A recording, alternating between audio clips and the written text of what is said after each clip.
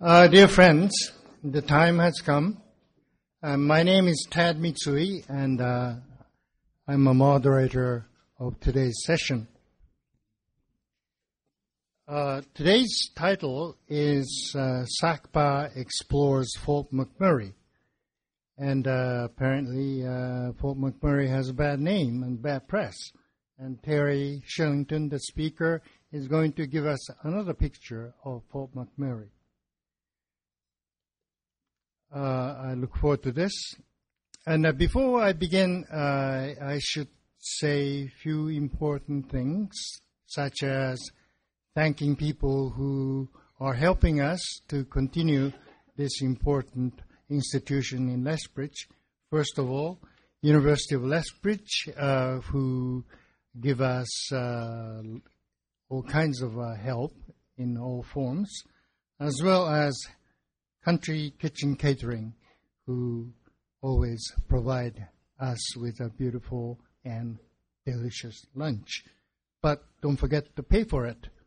There's a basket on your table, and I would appreciate everybody put $10 into it. And Lisa will collect this later. Brief introduction with Terry Shillington. I phoned him this morning and said, "You don't have to say anything about me." And I said, "That is true. A lot of people know him better than I do. I came here only 9 years ago, and Terry has been working at the McKillop United Church for 17 years. So what should I say anything more? Except to say he was born and grew up in Saskatchewan, and as a, you say? It's a holy land, isn't it? As a former resident of Montreal, I must convey my sincere sympathy for missing Holy Grail. You can get it back. Anyhow, he was educated in theology at St. Andrew's College in Saskatoon and did some graduate studies in Germany. And after 17 years working for McKillop United Church, he's retired last year and worked 1 year in Fort McMurray. And I don't think I should say anything more because you know him better than I do. The format of session is as usual, with 25 to 30 minutes presentation by the speaker, and have lunch. And at about 1 o'clock, we begin question and answer period. Lisa, shall I announce the next session next week? Okay.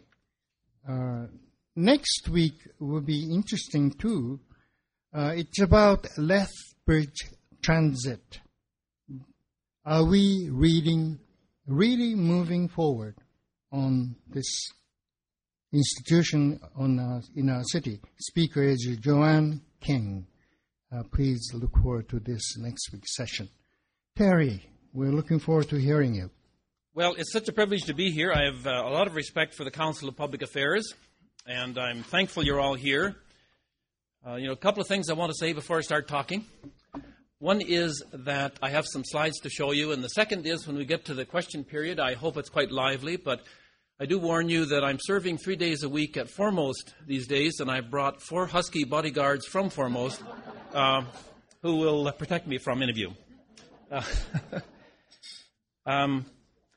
As I was in Fort McMurray, the church was doing a search for a new minister, and so I wound up with a memory stick with these slides on them. And so as I start, I'm just going to show you about 10 slides so that to personalize the place we're talking about, and then the slides are not my concern. So this is the entry to Fort McMurray from the south.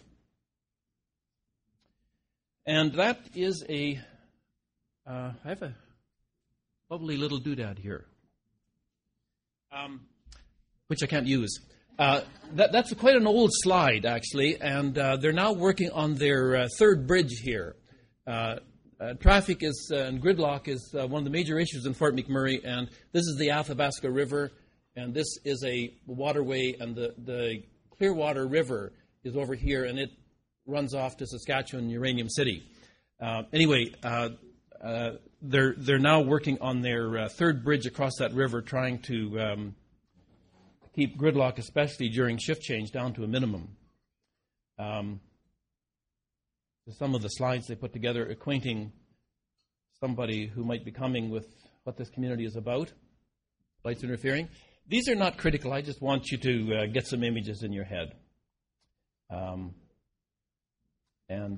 Incredible size of equipment.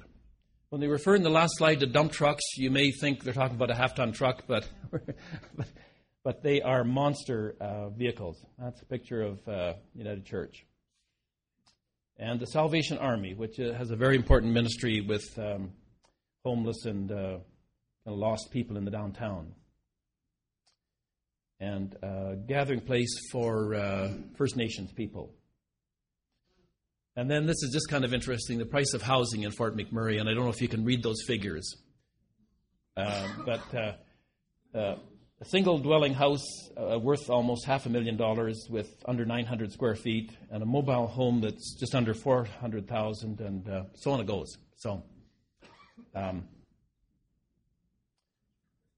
those prices have eased.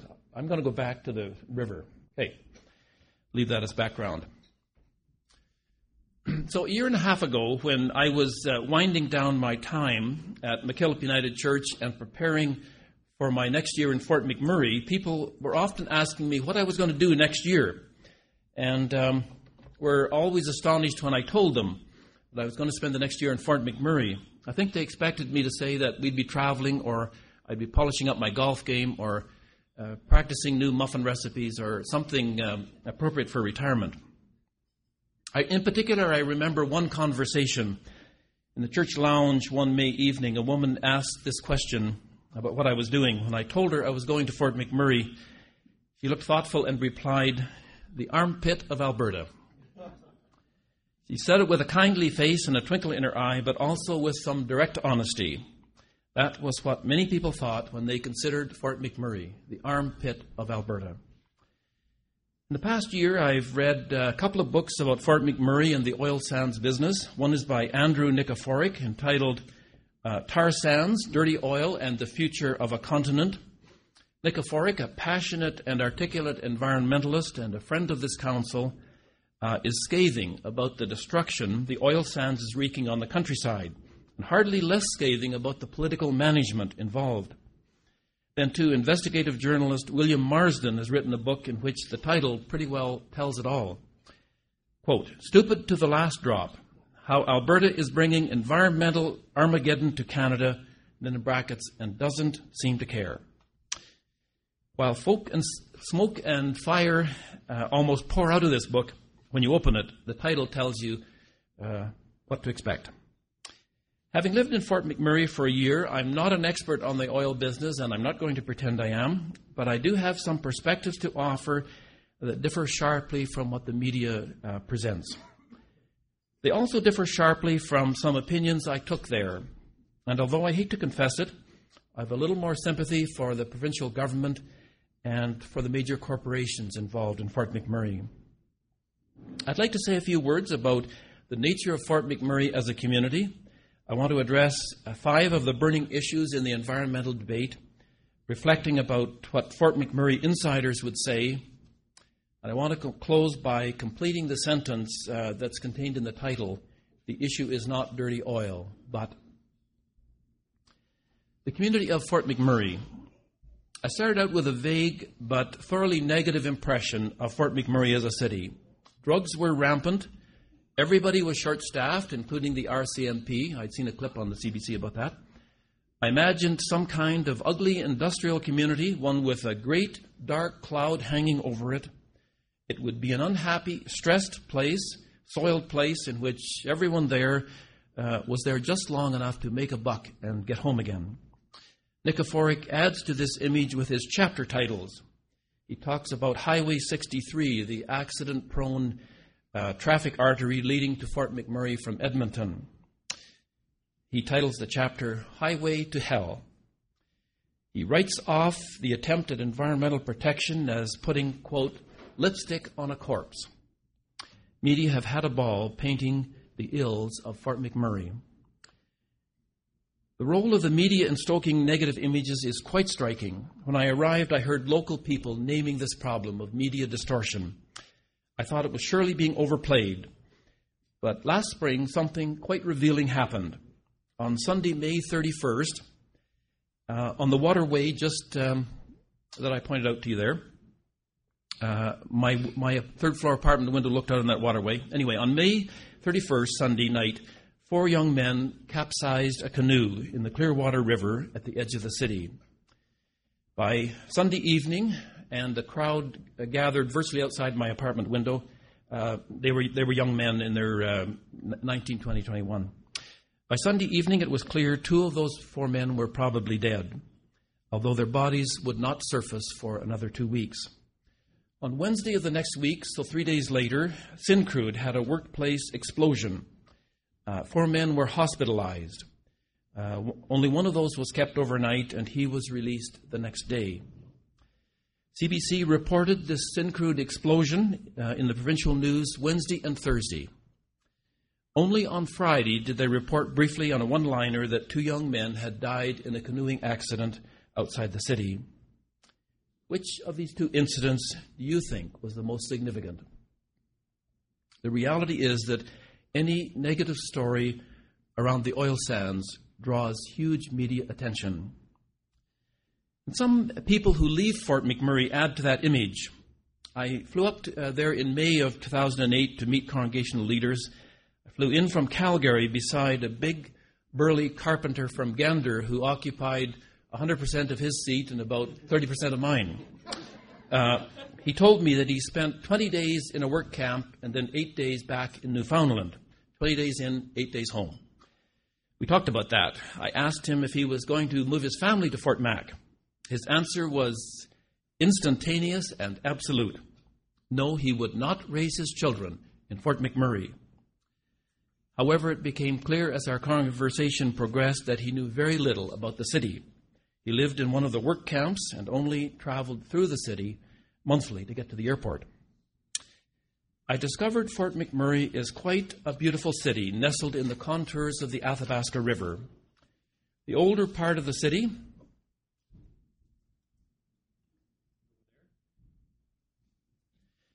referred to as the Lower Town site in city planning, is at the confluence of the Athabasca and the Clearwater River. Fort McMurray has a long history, by the way, and the original industry of the area was salt mining. They used to bring salt down the Clearwater and develop it. Even with the frantic ongoing construction, this is a beautiful northern city. Newer additions or suburbs of the community are constructed in runs and valleys leading into the Athabasca River. Green spaces abound. Spruce and aspen mark off one city suburb from another. Look anywhere and you will see construction. A 3rd bridge is going up across the Athabasca to handle traffic to the work sites and particularly in the north, but also south of the city. Most of my year, a major sewer trunk line was being built right outside my apartment window, which will eventually bore under the Athabasca River and connect up with the west side. A new 3-story condo is being built across the street from the United Church, and on it goes. Even with the construction, which is always playing catch-up to the rate of industry expansion, even though the city has too little money to spend on parks and beautification, this is a scenic place. Some of the images floating about in my mind had to do with the quality of community that must be present in such a driven, overtaxed town. The recession which struck last fall drastically slowed traffic and the sense of exhaustion in the community. When I arrived, there were about 70,000 people in the city itself and about another 25,000 single people in work camps, roughly an hour north of the city. The city was on overload. Huge lineups stretched back from Tim Hortons. That's how you know how busy things are. The lineup at the post office, at Shoppers, would have at least 6 to 8 people in front of you. If it was any less, you were definitely having a good day. After the recession struck, suddenly those work camps were empty. And so traffic and the length of lineup suddenly eased. And except for the people who lost their jobs, people in Fort McMurray celebrated that slowdown. Certainly the mayor and city council did. Quality of life had jumped upwards, but clearly there have always been some great aspects to living in this northern city. The local ministerial, a clergy organization, is the most supportive and cohesive and caring of any I have ever dealt with. Those people cared about each other, respecting and honoring each other, quite apart from doctrinaire differences. The city is a multi-ethnic community with ethnic groups from all over the world. In my apartment building, about half the tenants were Somalian or East Indian. And because of the housing shortage, there is no ghetto. These various language groups live side by side in harmony. Mayor and City Council have a great vision for how they want the city to develop and have defined that in a 20-year plan. That leadership group asked the provincial government to slow or temporarily halt expansion in, I believe it was 2008. They wanted the quality of life, including infrastructure, to catch up to the population. The province refused to consider a slowdown. Fort McMurray residents in recent United Appeal campaigns have had among the highest rate of charitable giving in the country. Contrary to what some may think, a passion for the environment rages in Fort Mac. The municipality of Wood Buffalo, which includes the city of Fort McMurray, became the first municipality in Canada to ban plastic bags, a ban that takes effect in 2010. There is a good, healthy mood in this community. It's a wholesome place to live and a wholesome place to raise your children. Some of the issues in the Great Debate. Residents of Fort McMurray accept that their city is held in great disrepute among other Canadians. It generates a bit of persecution complex that only draws residents closer together and, if anything, increases appreciation they have for one another. They are used to being the subject of debate. For example, when our Northern United Church Presbytery, Yellowhead, had an April meeting in the city, the presbytery held an open town hall meeting on the oil sands to which the community was involved. When a coalition of church leaders called Kairos, includes Mennonites, Catholics, Presbyterians, and so on, came to the city in late May to explore oil sands and environmental issues, they were welcomed and treated with great hospitality in another open evening.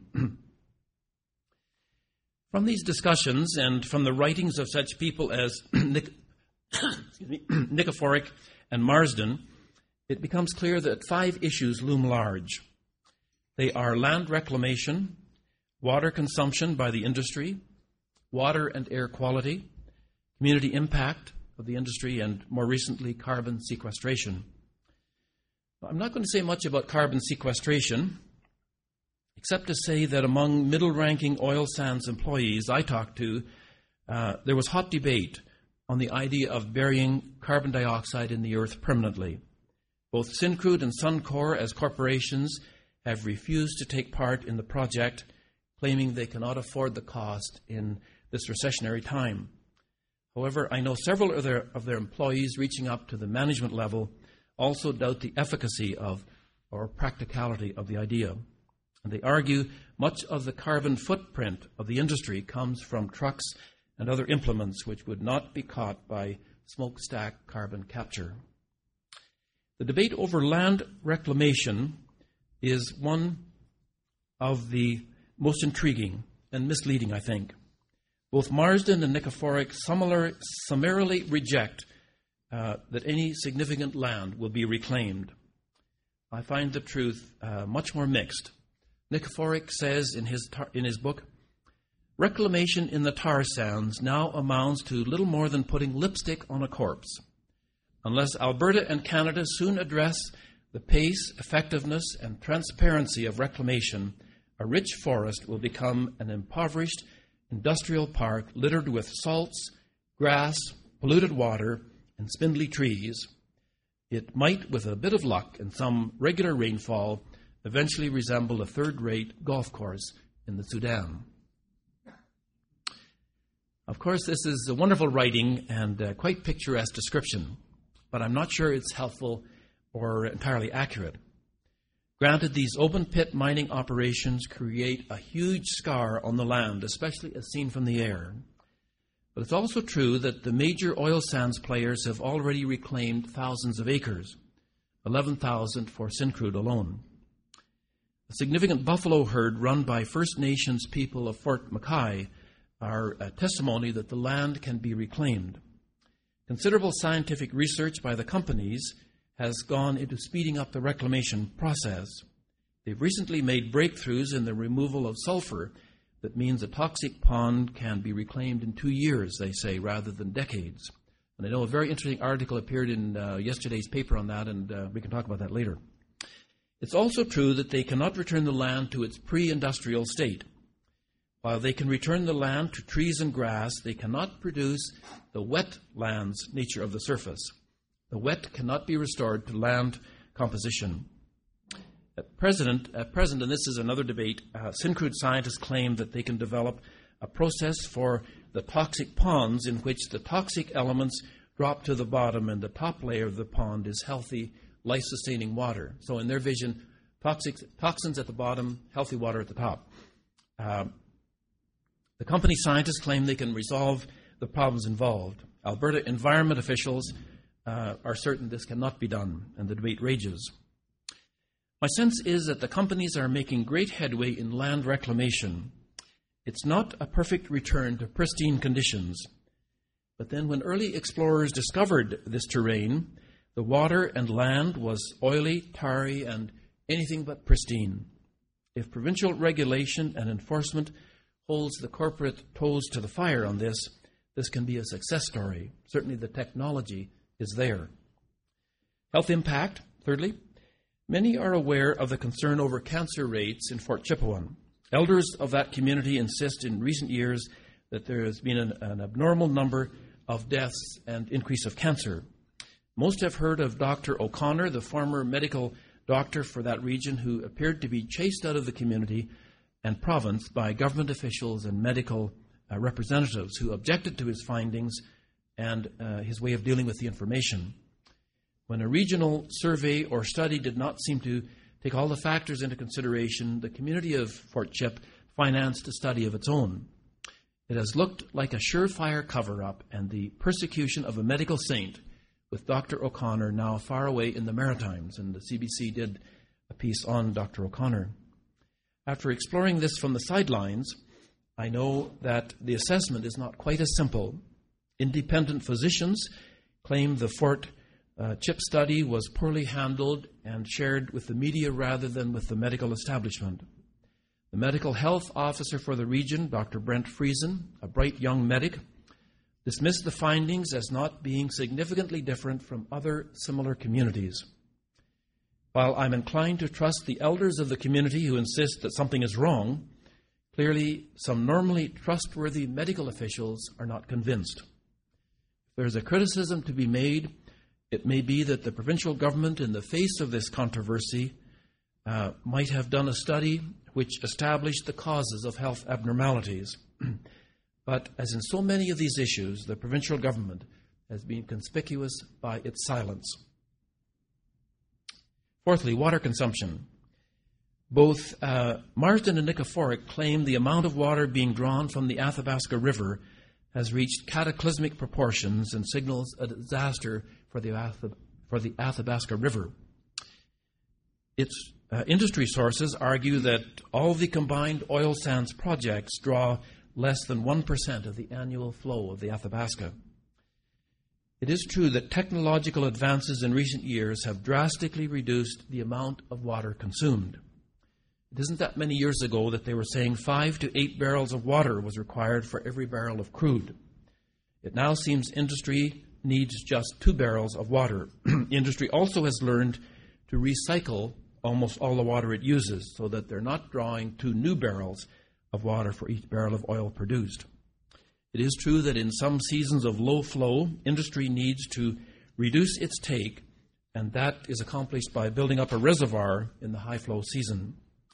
There's just no evidence I could see that the water withdrawal from the Athabasca River is irresponsible. The dirty oil debate. Residents and environmentalists in the community and the congregation in Fort McMurray would reword the title to my address.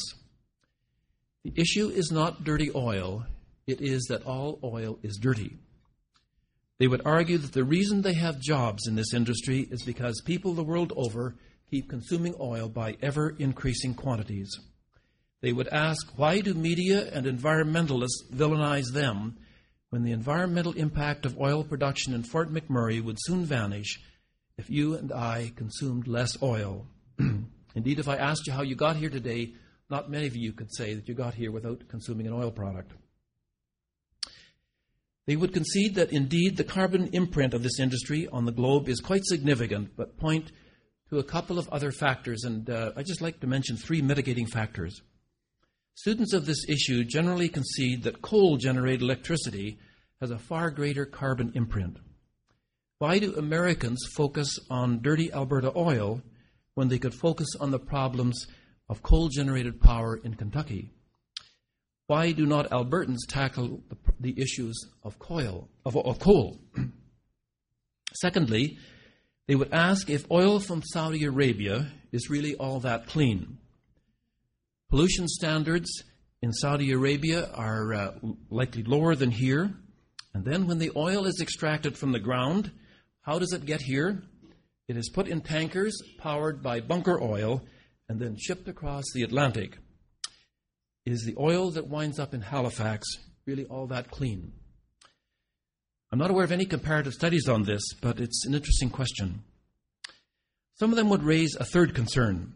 With the long-standing players in the oil sands, Syncrude and Suncor, there's much history of technological research relating to reducing the environmental impact.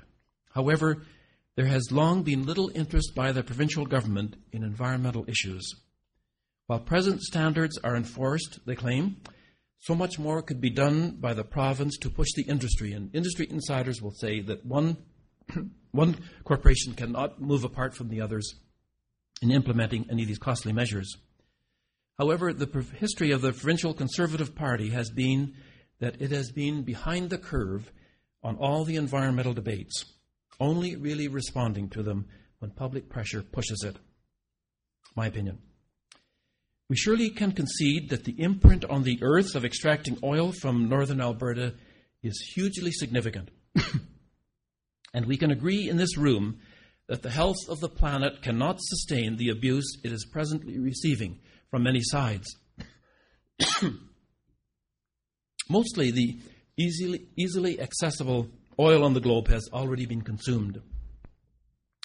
Rather than vilify the production of oil sands oil, thank you, that's what I need. Rather than vilify the production of oil sands oil, perhaps we would do better to concede that all oil is dirty. Perhaps it's a neat cop-out to identify one region and one industry that is particularly irresponsible, because then it takes the pressure off the rest of us to make changes in our painful changes to our own lives. When we all live to live more simply, this problem will be solved, and not until. This hostility by Canadian and Americans to oil sands is simply an alternative to tackling matters of lifestyle and consumption of oil and plastics for us all. Thank you. I look forward to questions and conversation later.